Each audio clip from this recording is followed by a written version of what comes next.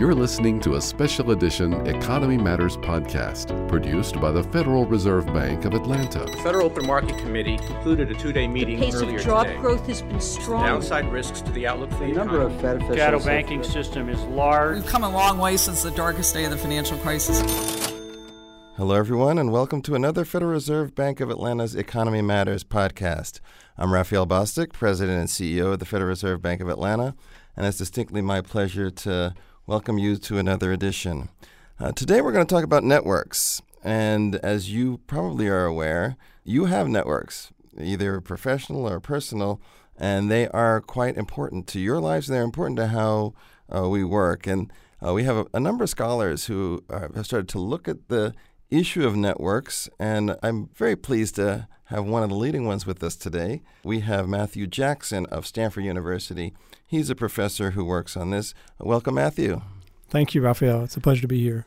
And it's really good to have you here. You know, your interests are in game theory and microeconomic theory, a lot of super technical stuff about how it all fits together and how these structures operate.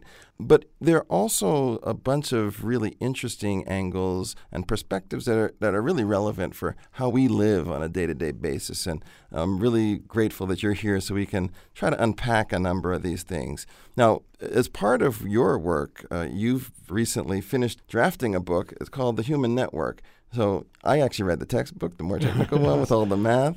But this Human Network book is really tell us a little bit about what the plan was with that. So the idea is that, as you said, a lot of our behaviors is impacted by networks. So our opinions, our opportunities, our outcomes really are influenced by people around us. And so understanding what that social structure looks like and how it impacts our behaviors is really important. And so in the book, I try to look through what are the real drivers of behaviors in terms of what products we buy, whether or not we educate ourselves, which jobs we get, whether countries go to war with each other, you know, how polarized is politics.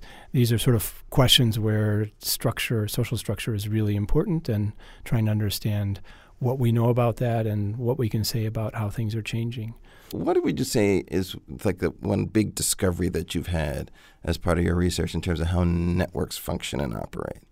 So from an economist's perspective, one of the most important things is what are known as externalities, that what we do impacts other people. So whether or not I choose to become informed about something, you know, do I learn about vaccinations? Do I do my homework on that? That ends up impacting what my friends end up knowing and what they believe. And so networks are just littered with externalities. Pretty much everything we do ends up impacting other people through what we tell them, what we learn from them.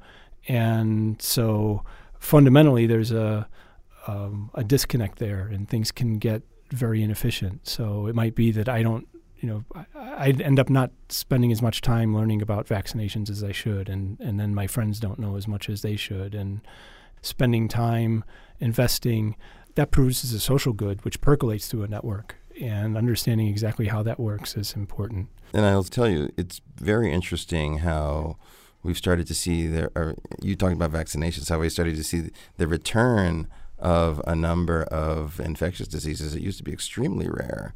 You know, it really does speak to the relevance of what you're talking about in real time. So in terms of big discoveries, that's one thing. Has anything really surprised you in terms of the research or the analysis or how the field has evolved? I guess, one of the things that's maybe it's not as surprising when you look at it from a personal perspective, but it's pretty striking when you look at it from a scientific perspective, is how segregated our networks are. So when you actually draw out networks, you can begin to see communities. You can see people who connect with each other more frequently and others where there's separations. And those divides in networks are very prevalent. So no matter where you're looking at networks, if you're looking in high schools, you're looking in grade schools, you're looking in among professional societies, whether you're looking at collaborations between different people, you see these kinds of divides emerge. And they have pretty profound implications. So it's difficult to get information to spread across these kinds of things. You can have different norms emerge and different cultures emerge across these divides. And so that's one of the things that I think I hadn't realized how prevalent it really was and how striking it is when you look in.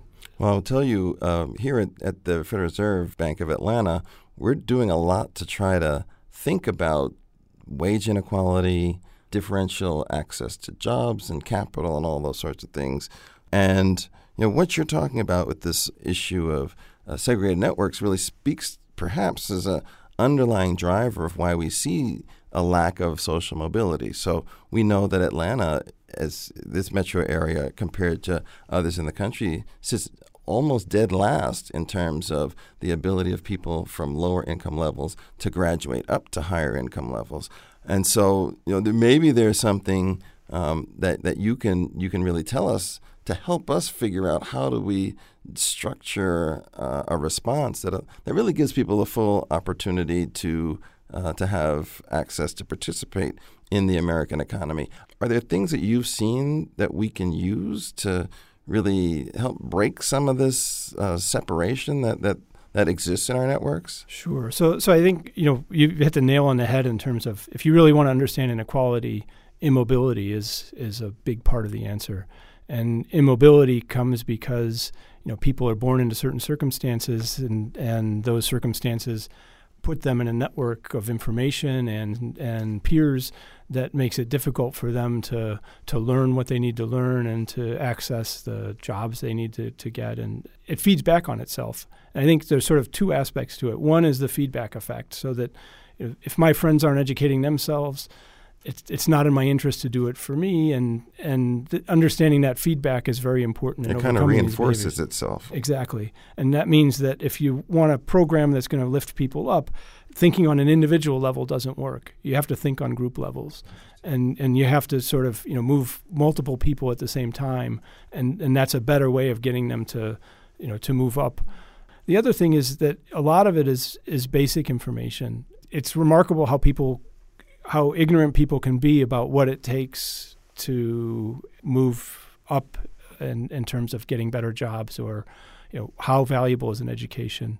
So if you're looking at somebody who's a teenager, they're not thinking deeply about the future of their life 2 or 3 decades down the road.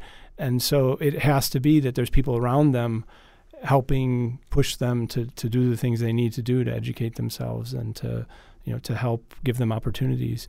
So listening to you actually reminds me of my own life, actually.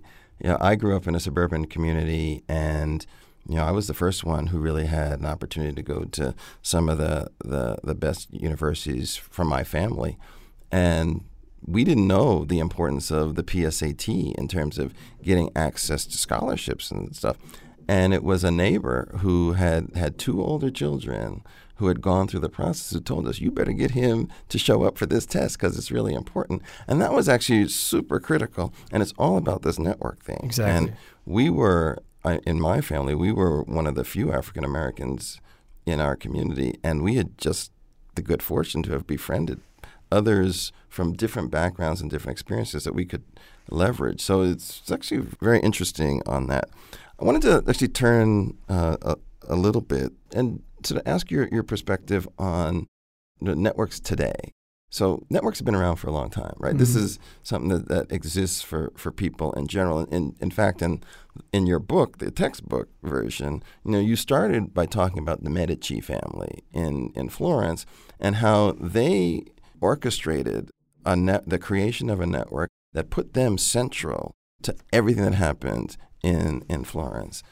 Today, do you feel like networks are more important? Have things changed? I'm thinking about like the rise of technology, which allows us to have much more distributed networks that engage. Do you have thoughts on that? Yes, definitely. And actually, a lot of what I'll talk about this evening in the forum relates to trends. I think that there's I would put it as 2 basic trends that are going on that are technologically driven in networks.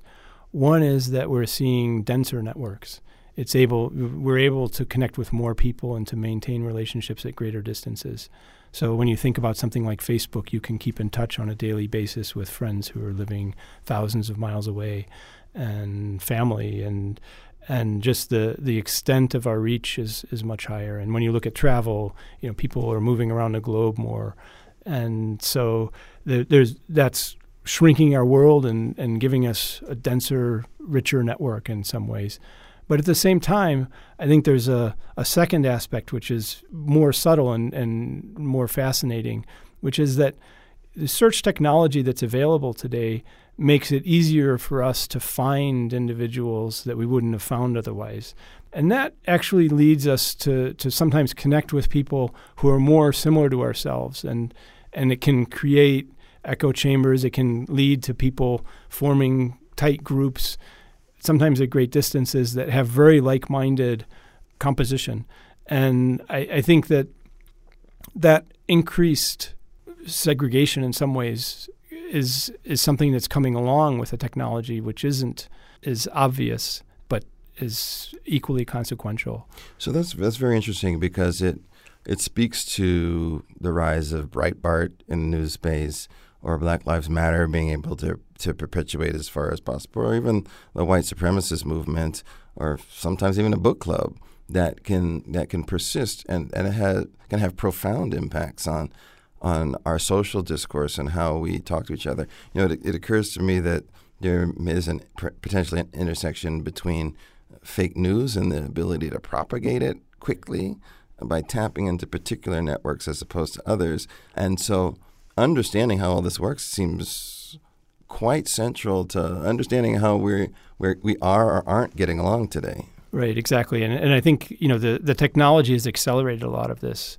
So the technology, it's possible now to create a website and to make it look very real and to post what everyone wants on it and to form groups around very narrow subject matter and very specific things and attract interest in that. And it becomes more and more difficult as an individual to tell what's fact from fiction when you're being inundated from all different directions, and we don't necessarily have personal experiences with a lot of the things we're trying to judge and make sense of. So I think, along with this sort of smaller world comes a lot of noise, and an increase in noise and an increase in special interests and very specific groups forming, and it's not obvious how that all plays out. This is an economics podcast, so I want to make sure we talk a little bit about economics. We've talked about applying this network theory approach to a lot of different aspects of the field: microeconomics, labor markets, political economy, urban growth, and how cities persist and grow. Do you feel like there's one part of the field where this is particularly appropriate to apply? I think understanding development is one area where networks, social networks in particular, have become very popular. And the idea there is that we're looking at trying to understand how people become informed about the many things around them and how much they're influenced by their neighbors. So do they use the right fertilizers? Do they take up loans when they should take up the loans? Are they educating their kids? Are they investing in better health? So there's a whole series of things which are heavily dependent on people around them. And I think development is probably the first area for this to happen, just because it's an easy area to study this, because you're looking at communities that are very well defined and very insular, and it's easy to see what's happening. So if you go into, I've been working in India, I talked about earlier today, you go into a small village there, it's pretty well defined. But the same thing is happening in the developed world. So if you go into the suburbs of Atlanta or the inner city in Atlanta or in San Francisco and so forth, there's still communities of people that are all dependent on each other for these kinds of information, and understanding exactly how that affects people's decisions and investments is sort of one area that's really been where networks have been growing quite dramatically in terms of the economic research. So I was talking to someone about tonight. I was really excited about having you here and learning more about networks. And they asked a question about, are social networks the same as economic networks? Is there a distinction that we should have in our head as we think about this? How do you think about that?